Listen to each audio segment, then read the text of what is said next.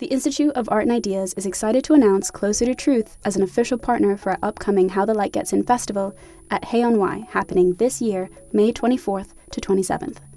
Closer to Truth examines humanity's deepest questions with the world's greatest thinkers, from Nobel laureates and renowned scientists to theologians and best-selling authors. For 20 years, Closer to Truth has explored the deep questions of cosmos, consciousness, and meaning. This year, host Robert Lawrence Kuhn journeys to new depths with their Philosophy of Biology season, exploring topics like evolution, race, alien intelligences, sex and gender, and much more. Get early access to full episodes from this brand new season by registering for a free membership at their website, closertotruth.com. Discover the fundamental issues of existence, engage new and diverse ways of thinking, and seek out your own answers with Closer to Truth.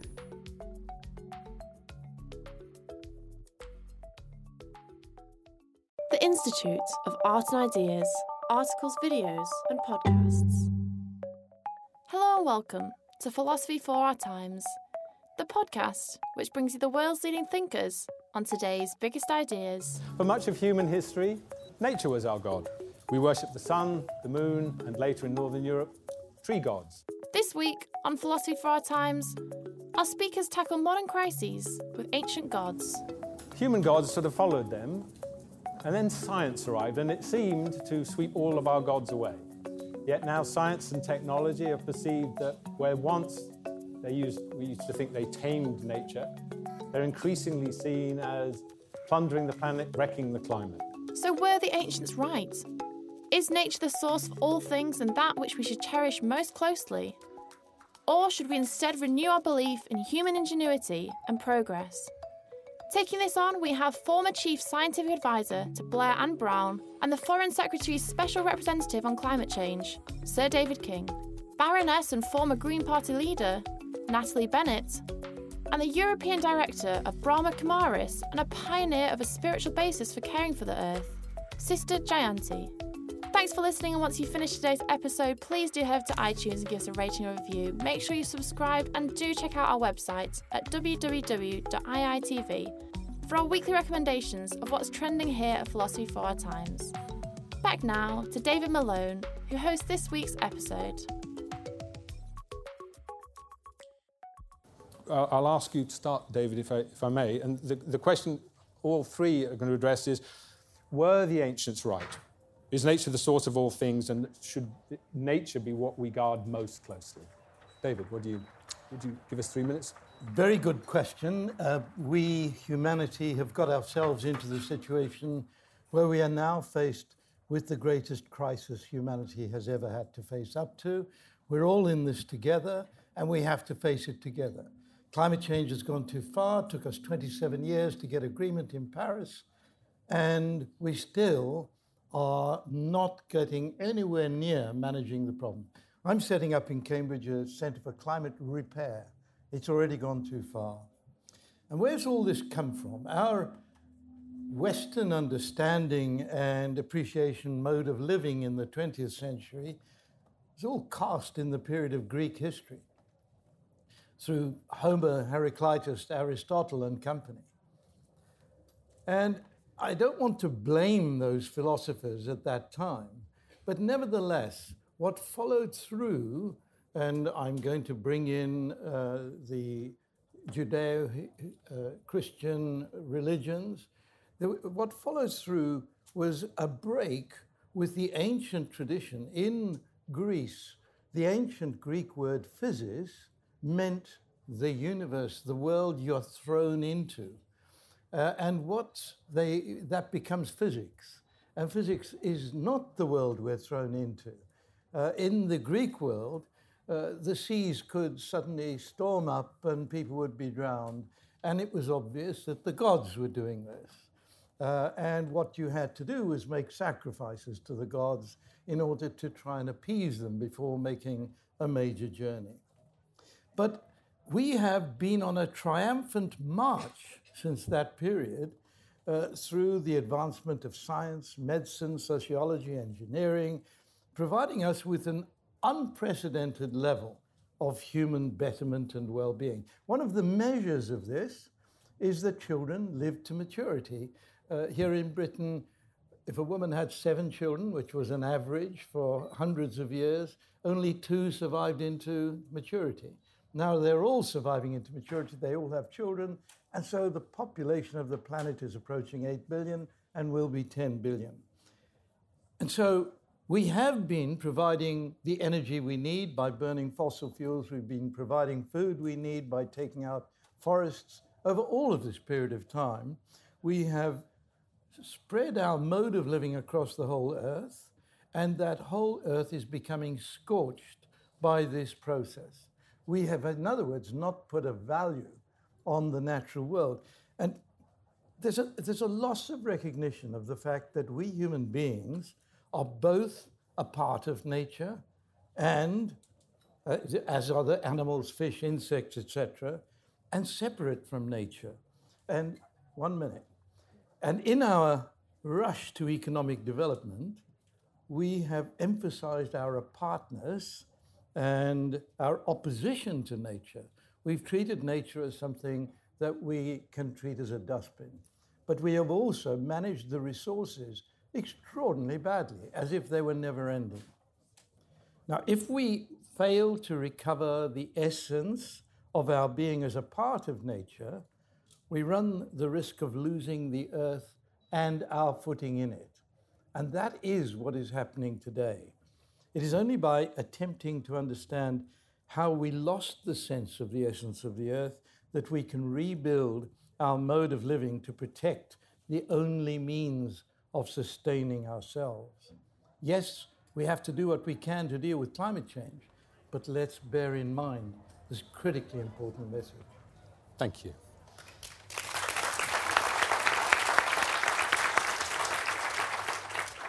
Natalie, were the ancients right? Well, I guess this feels like the right question, given I've acquired an ancient status in the House of Lords, something that hasn't changed in centuries. And I better begin by addressing the question I get all the time at the moment. What do you want me to call you? There's a simple answer to this, which is Natalie. But to come on to the subject of today, I guess I'm sitting in the middle here with sort of science on one side and religion on the other. And I am actually going to tread the middle path, which is not often where I am in politics, I'd have to say. But we have, as David has outlined, been treating the planet as a mine and a dumping ground. And behind that has been an arrogant science that's thought that we just have this infinite space out there and we can just keep doing things. And if we create a problem, we'll find a scientific solution to it. And that these things are simple. We can find a silver bullet. Here's one problem, here's the solution.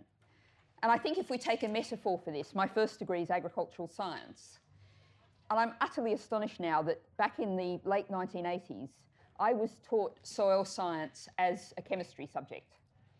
It's this inert substrate. You look at it, you do some chemical tests on it, you work out which chemicals are missing and you pour those chemicals in. That was science. We knew all about it. Yet we now know 30 years later that there are 1 million organisms in a teaspoon of soil.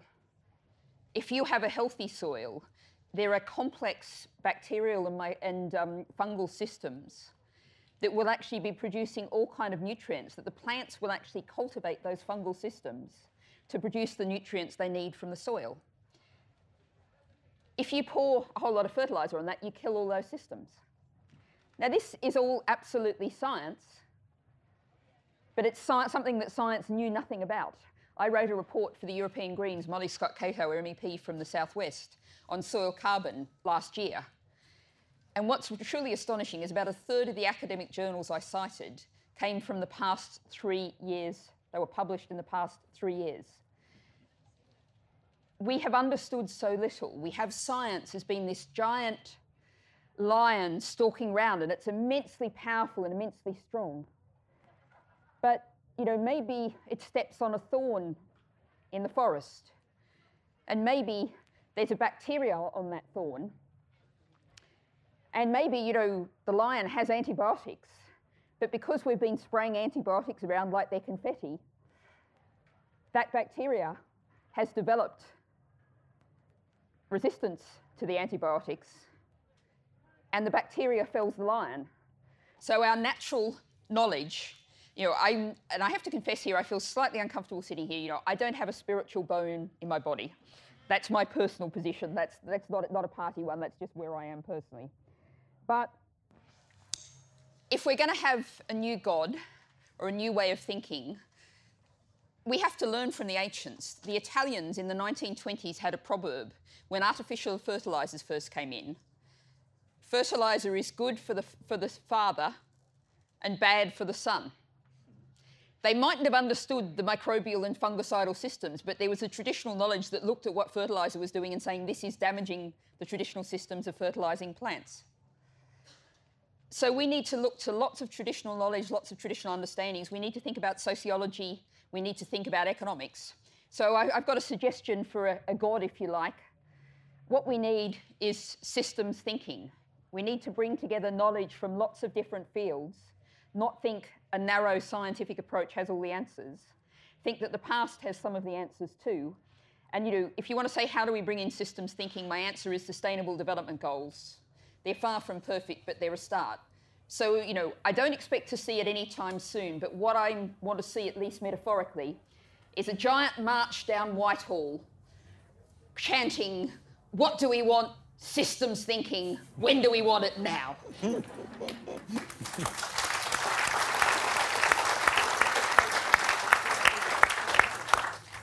Sister Jayanti, what do you think? Were the ancients right? Should we value nature above all? Thank you for this opportunity. I have to say that spirituality only came into the conscious realm of the environment activists just a very short while ago. That's not to say that spirituality didn't have thoughts about it earlier. I myself have been connected with the Earth Charter, which was being created in the 80s at the UN in Geneva. And so from that time on, there has been a spiritual perspective. I also first want to define the difference between spirituality and religion, because there is quite a distinct difference, and then you can see where I step in. Religion is whatever is the tradition, the scriptures, the ideas, the rituals, all of those things. Spirituality is getting to know myself and being able to allow the highest within my own potential to develop and manifest. So very different to traditional religion.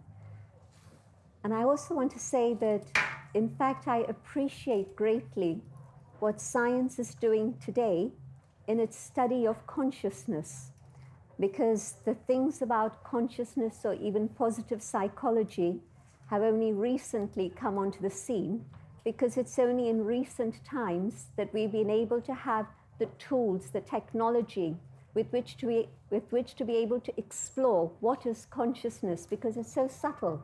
How subtle are your thoughts? Can you catch them? Can you weigh them? Can you measure them? But they exist. It's real. It's not imagination. So that's the realm that we're dealing with. And when we started talking about consciousness and climate change, it was a shock to people. What does that have to do with anything? But actually, it's our consciousness that determines our vision, our attitude, and everything we do in relationship with the world around us and with people around us.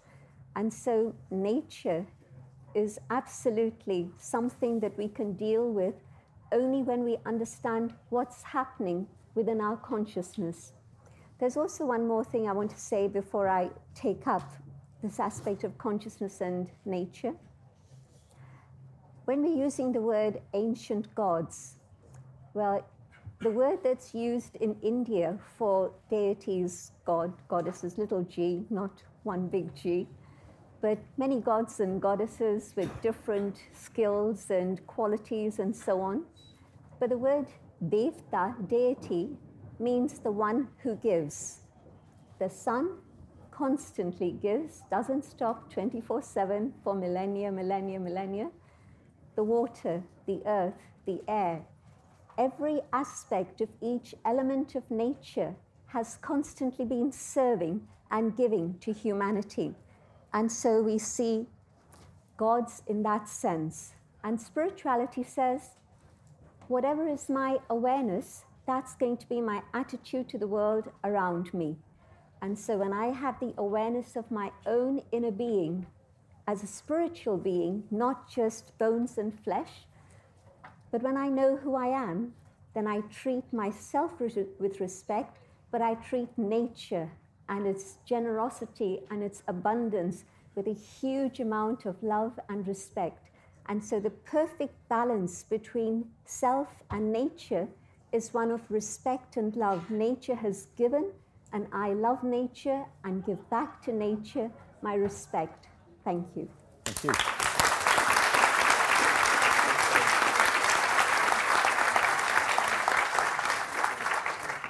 I just want to pick up on that. When we're all talking about nature, what do we mean by it? Because you've each sort of picked out something about nature. I wonder if I come to you first, Natalie. You talked about nature not being inert. Mm-hmm. So when we talk about nature, what should we think about?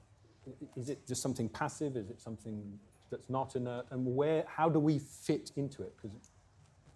Well, I think, to begin with, we could have a whole debate, and I don't want to go down this route because I don't think it's particularly fruitful, but of course we are all part of nature. The plastic chair you're sitting on has been created by human beings, which are natural. And on the other way of looking this round, there is no such thing as a natural place left in the world. The depths of the Mariana Trench, the deepest bit of the ocean, the part that would seem most immune to human beings, is actually full of PCBs and other noxious chemicals. It's full of plastic.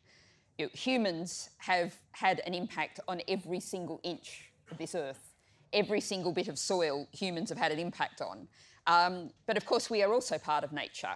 So understanding that interaction, coming back to what I said about systems, the whole thing is one system. We are part of that system. And, there are some fairly negative, and not the way I'd go about this, reports of saying, you can look at us as a species that's just wildly overrun. And if you look, there are plenty of examples of that from biology, and we know where that goes to. What is different about us is we have the kind of consciousness that Sister Jayanti was talking about. And we can think about the impact we're having. And that is something unique. So far as we know, no other species on the planet has done that. So we can think about what we're doing. And that gives us a huge responsibility and a huge opportunity. And I think if we look at nature and the impact of nature, and again, this picks up something Sister Jayanti said, one individual animal almost never in nature has a massive impact. It's a species or a population that has an impact.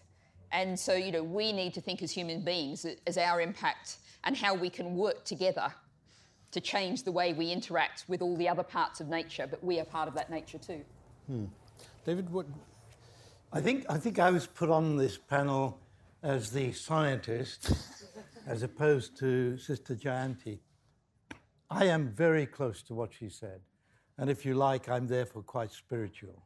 I certainly believe that some of the older religions, and I'm now moving away from Christianity and Judaism to Buddhism, to the Taoism in China, which in my sense are more philosophies than religions. And in those parts of the world, you'll find there is a continuing respect for the fact that we are a part of nature. Every Chinese student in school today is taught that you've got to have respect for every other living creature. There's a sense in which we are all part of the same thing. And what I was saying is we have come to regard nature as apart from ourselves, not a part of ourselves. And if just look up the Oxford English Dictionary, see what it says about nature. It's those parts of the world that have not been impacted on by human beings. It's a crazy definition. So my feeling is that, and if I may say, I disagree rather more with Natalie, because Natalie is setting science up as the bad guy. And then she tells us what science has told her more recently about the state of soil. So there's a kind of contradiction in this. Science is simply knowledge. I go back to the ancient Greek meaning of that word. It's knowledge. And knowledge is a good thing. We can't say that President Trump is a good thing, right? So the knowledge and truth are critically important. Where is the problem in my view? I think it is that our economic system, which is a free market system, deregulated, that has no respect for the natural world, and that's where all the critical problems are. I don't believe that system, which I have to admit has delivered human well-being across the world, I don't believe that system is fit for purpose in the 21st century. So here's a challenge. We're up against the capitalist system as it exists. How do we change that? Are you saying that you are, in some sense, anti-capitalist, that you think that the capitalist system has run its course and is now toxic? Economists are telling me, no, the free market system is okay, and the biggest free market failure is climate change. And I said, well, hold on. Climate change is about to create havoc to the entire planet for us and for other living creatures. I believe we've got 10 years to get this right, no more than that, and this means a massive exercise globally. Are we going to manage that under the present capitalist system as it is now? No. So do we have to change that system? I've got no doubt we do. Spirituality teaches us not only about ourselves, but also about the laws of the universe, the laws of action, reaction, cause and effect that involve human beings, but also the laws of nature and how it is that both of these things interact. And so on one level, I see us as being part of nature, absolutely, but then we also see that this body is earth, air, water, fire, space, and you were right, David, when you said that the Eastern systems recognize more that we are part of that. So when we're treating human illnesses, then we're looking at all of these things in balance or out of balance. So definitely, so this is part of nature itself. But within nature, we see many, many forms of living creatures. And within all those forms, that being that has consciousness to the extent that we do, I think that animals also feel and think and do many of the things we do. But human consciousness and its exploration of itself is quite unique. And so we have a responsibility to be able to understand the laws of nature and work within that. What we've done is actually do a lot of destruction rather than creation. We think we are creative people, but in fact there's been a lot of destruction going on. You see a tree, and instead of recognizing its beauty and its contribution to the world in so many different ways, including oxygen, etc., you see it as pounds and pence, because you see it as timber. That's it. And so, yes, this idea that everything is a resource available for my benefit personally, it's this attitude that has led us to this particular situation. Spirituality says, can I reduce my lifestyle to a simple lifestyle so that my carbon footprint isn't impinging in the way that it was? Can I tread lightly on the earth so that I'm able to allow nature and other creatures also to live?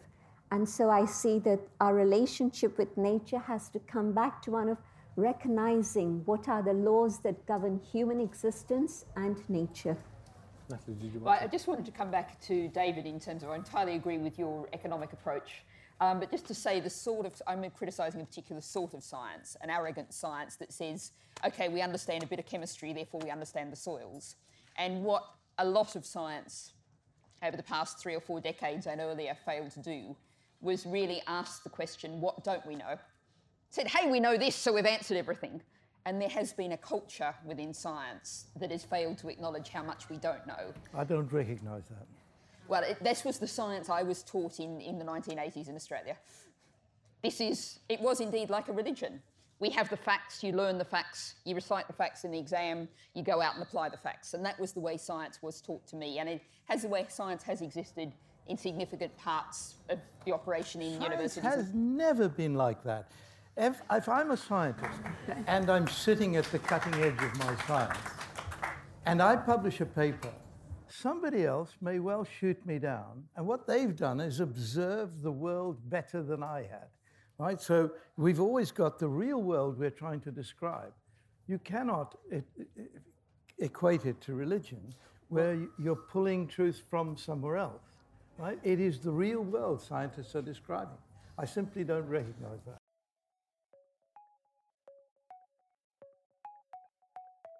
Do you want to hear more from the world's leading thinkers? If the answer to that question is yes, subscribe to iai.tv for unlimited access to thousands of debates, talks, articles, academy courses and live events. Are you bored of the surface level news, politics, sports and entertainment coverage on your newsfeed? Go deeper, get the philosophy behind the news and get the latest big ideas from the world's leading thinkers on subjects at the core of the human condition, life, the universe and everything in between. It's free for the first month, and there's no commitment to pay, so subscribe now to understand the world beyond the surface level. Well, it sort of moves us on to the second theme, which is this notion of, should we harness nature for our benefit, or should we revere it for itself? And Natalie I don't think she got this impression from nowhere, and so is there a difference between the kind of ideal science you're talking about and the kind of science where Monsanto says, glyphosate's great, trust us, spray it everywhere. And then later we go, oh, maybe not. Let me take as an example the case of antibiotics. Okay. There is something that has given human well-being a tremendous boost. So massive scientific advance measured in terms of human well-being. In the United States, most beef is produced in Colorado in beef factories, 90% of the beef. The calves are fed with alfalfa, but also with antibiotics and growth hormones.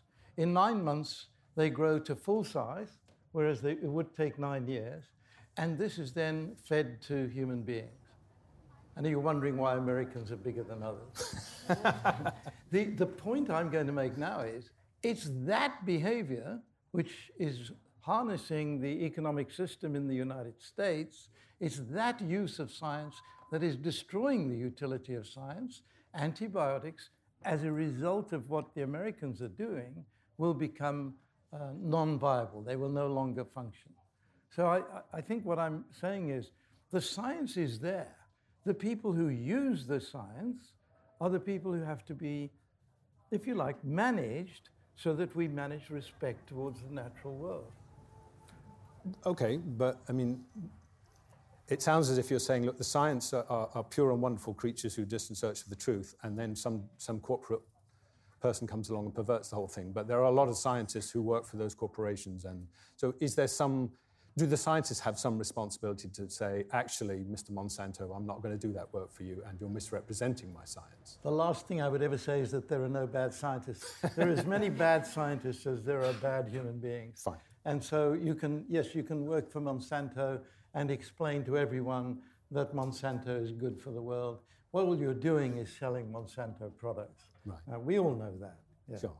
Well, I mean, Jayanti, is there a sense in which then that kind of, I know I'm picking them out, but corporate science is somehow at least spiritually failing, if not morally failing?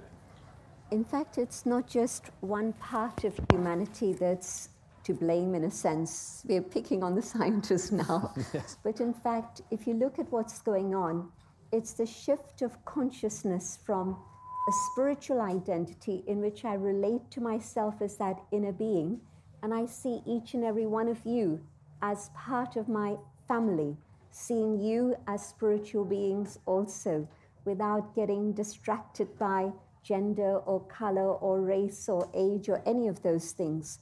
And what happens is, when I associate my identity with a physical form, this is matter in a certain sense, and so we get materialistic. From matter, our consciousness comes to materialism. From materialism, we become consumers, and where the problem lies is the consumer society. India was much more in touch with its soul, in a sense, and much more in touch with nature 30, 40 years ago. And today one would say India is developed, and I would challenge that very strongly. And what happens today is that today every single small town in India has a shopping mall. That didn't exist 40, 50, or even 30 years ago. It does today. So I don't think it's one part of humanity that's the cause. I think it's consumerism, materialism, where we've forgotten about our own inner values. When we connect with spirituality, we connect with our core values of peace, of love, of truth, of happiness. Today we connect all of these things with finding them outside, trying to find happiness out there, trying to find joy and peace out there. And it's not true, but this is then the whole advertising syndrome. Buy this product and you'll be happy forever. It's a joke, isn't it? But of course, it's part of the whole system of consumerism and materialism. And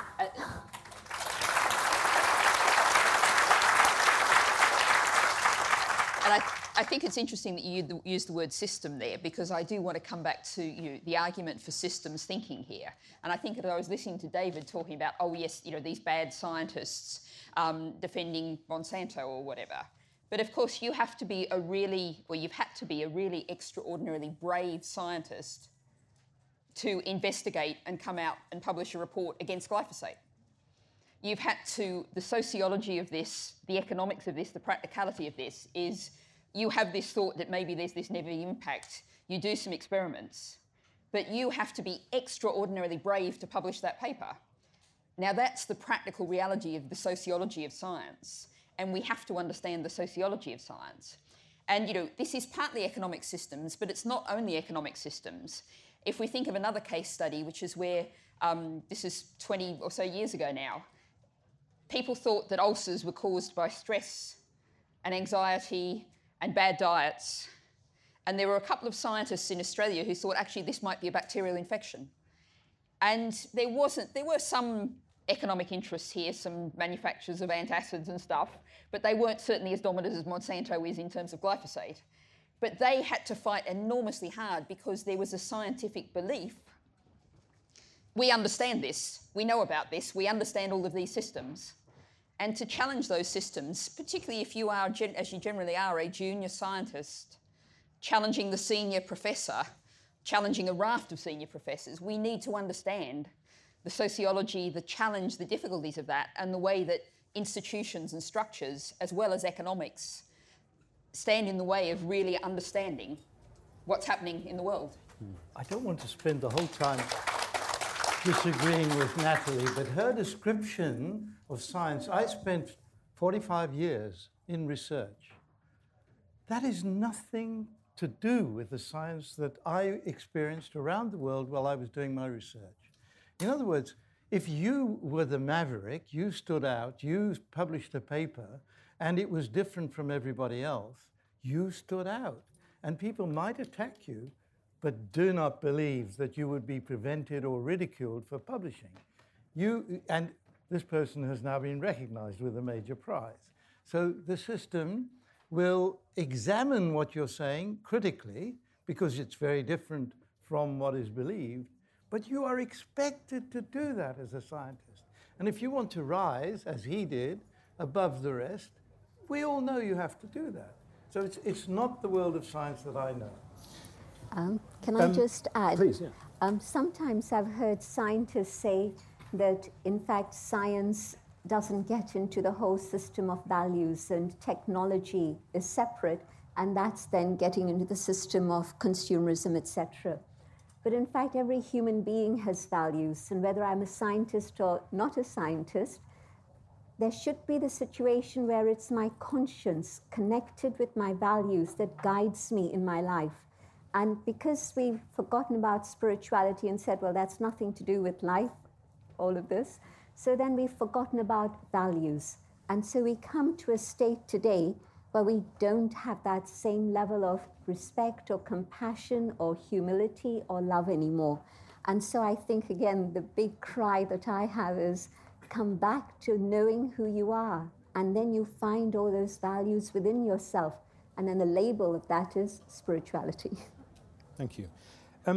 Which brings us, I suppose, to the third theme, which is we've talked about what's wrong, But if we're looking at a way forward, and as you said, you believe we have a decade to put things right, is the answer going to be relying on a spiritual transformation that sweeps the globe? Or should we put our faith in... sorry, I'm gesturing towards you because you're the person we've nominated to carry this burden. So I'm going to say... Is it science and technology, or is it politics? Is it a political solution? It's not either or. We need all of the above. Okay. So I'm setting up the Centre for Climate Repair in Cambridge. Social scientists, sociologists, everyone is involved. It is engineers as well. Why is it engineers? We have to refreeze the poles. The Arctic Ocean is now exposed in the Arctic summer to sunlight. The Arctic region is now heating up at 2.5 times the rate of the rest of the planet. And Greenland, sitting there, is losing its ice. When it's all gone, sea levels will be 7 meters higher than they are today. That's what's already on the cards. So we have to refreeze the poles. Now, how do we do that? I've got a group of 20, 30 people around the world. We're discussing how we might do this. This is an engineering challenge. I believe we can do it. It's like landing a man on the moon, although I, at the time, thought that was a useless exercise. But nevertheless, Kennedy says to the Americans, we're going to land a man on the moon in 10 years' time. In the 1960s, that was one hell of a challenge, right? That was a really big challenge, and they managed it. And I think we can manage these challenges as well, but we need all the science and engineering that we have at our disposal.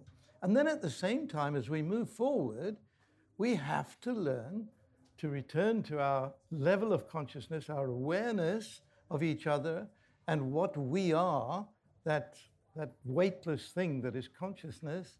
We have to return to examine that, because certainly in most of our competitive lives, we lose sight of it. And so I think we need both.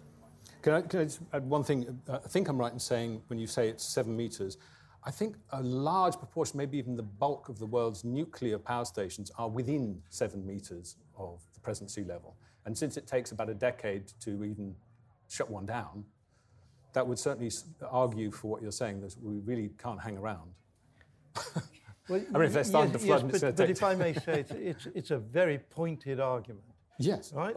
I'm just, it's my job. No, I am put forward as a nuclear salesman because when I was in government 18 years ago, I said I couldn't see how Britain could be net zero emissions without nuclear energy. I no longer believe that, and I saw nuclear energy as a last resort, but climate change is such a big challenge that I thought we even needed that last resort. So I think 7 meters sea level rise, 80% of the world's cities will no longer be livable. That's the real challenge, right? And what is the first big city to go under? And it's imminent, Calcutta. And across the water from Calcutta is Bangladesh, also going underwater. 160 million people looking for somewhere else to live. If that's not going to destabilize the planet, I don't know what. I think it could be a bit of a problem. Natalie, as a politician, what are you going to do about this? Come on. Well, I must admit I'm feeling much more comfortable now because I'm entirely agreeing with David in terms of what he's presenting is essentially what I call systems thinking, which is taking, I don't wish to down-cry science. I just think that science has to be accepted critically, and it has to be critical of itself in a way that it often hasn't been. But if you understand that problems have a sociological and economic, all of these dimensions, and we essentially have to change everything. And I think one of the things we have to recognise, and it kind of ties with my point thinking about nature, is that humans have impacted on every square inch of this whole planet. And we've damaged every square inch of this whole planet. And we have to think about, as Sister Jayanti said, treading much more lightly.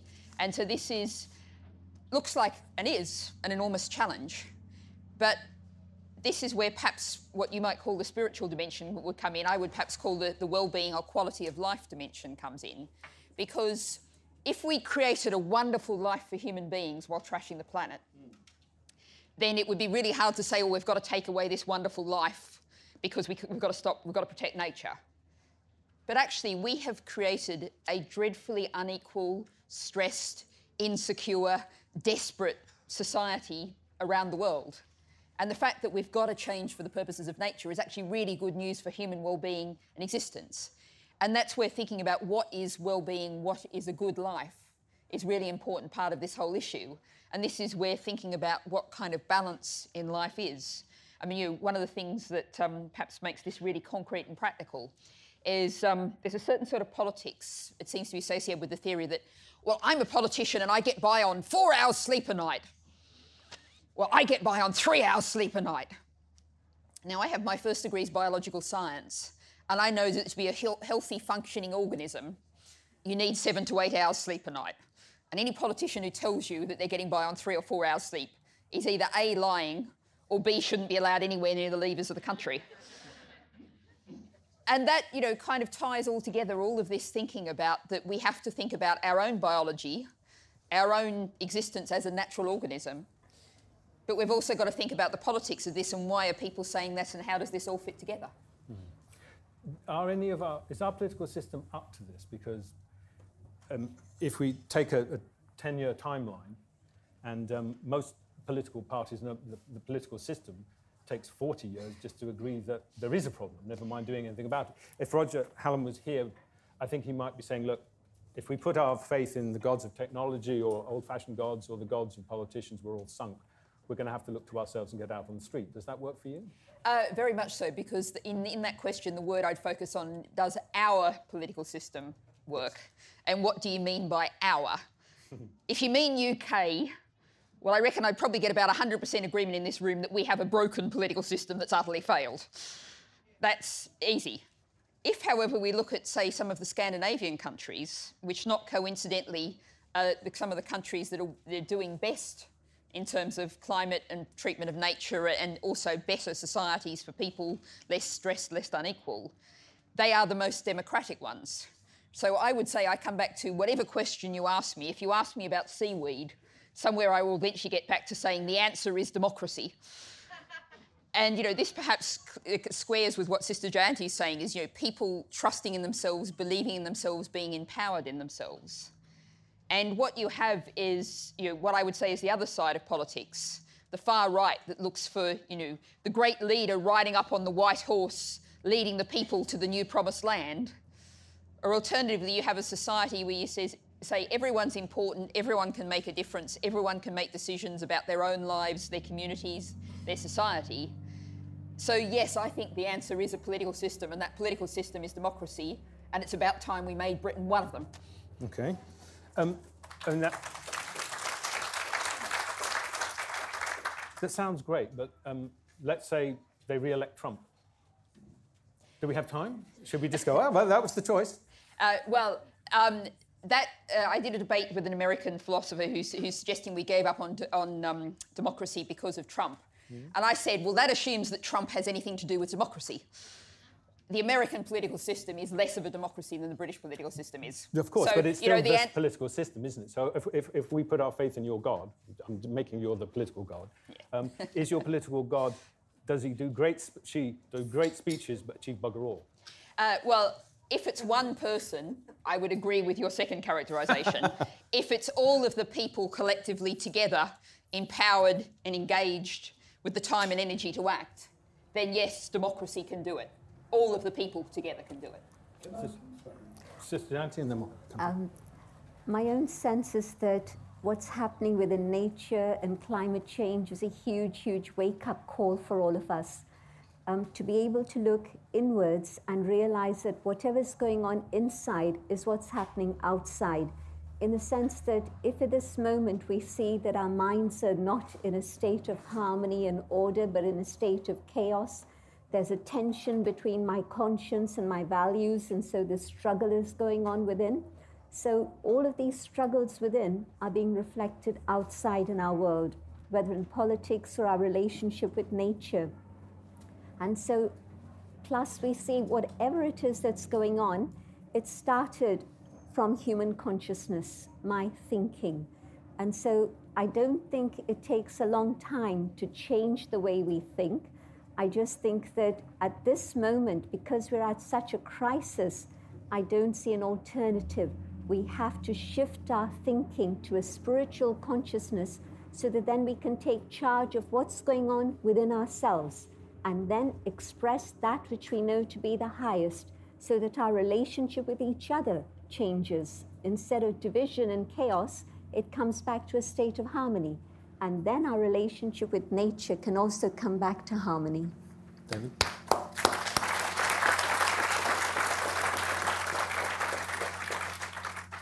We've heard a little bit about democracy, and I'm just going to say that I think we are suffering from the failure of democracy in this country and in the United States and in several parts of Europe. And this is a dangerous time. If I'm not going to suggest it's going the way that it went in 1932, 33 in Europe, but for an older guy like me, it's looking horribly familiar. I think we need to be very, very careful, because if you go back to 1932, 33 in Germany, there are no Germans who believed what actually happened would transpire. It's a slippery process, and already we're seeing the breakdown in the democratic system. I'm going to say, who controls the media? It's a very small number of extraordinarily wealthy people. Once again, it's big money controlling the media. And do people follow the media? Well, I've spoken to the editor of the Daily Mail when he was running an anti-vaccination campaign, and he said nobody listens to what the Daily Mail says. Now, he knows that's nonsense. He's not just selling copy, he's influencing people. And so I think the danger is that we have allowed a very small percentage of our population to acquire enormous wealth, and a very large proportion of our population in the sixth wealthiest country in the world still on the streets. So I think we have a broken democracy, and we need to think about that. In a way, that's a sub-issue, but it is important because everyone can see there's something wrong. And in the 1930s in Europe, everyone saw something wrong, and there was a polarization, and that polarization doesn't always end in the right place. Well, ladies and gentlemen, I'm afraid we have run out of time. All I would say from all of that is choose your gods very, very carefully.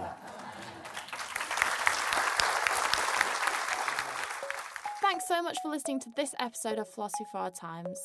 The podcast was brought to you by the Institute of Art and Ideas. It was hosted by me, Anna Carey, and our guests this week were Natalie Bennett, Sir David King, and Sister Jayanti.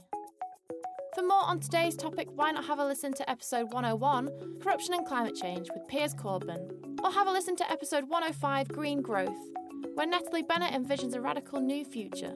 Please do make sure you subscribe, tell anyone you know that might be interested in the podcast, and of course tune in next week for more debates and talks from the world's leading thinkers on today's biggest ideas.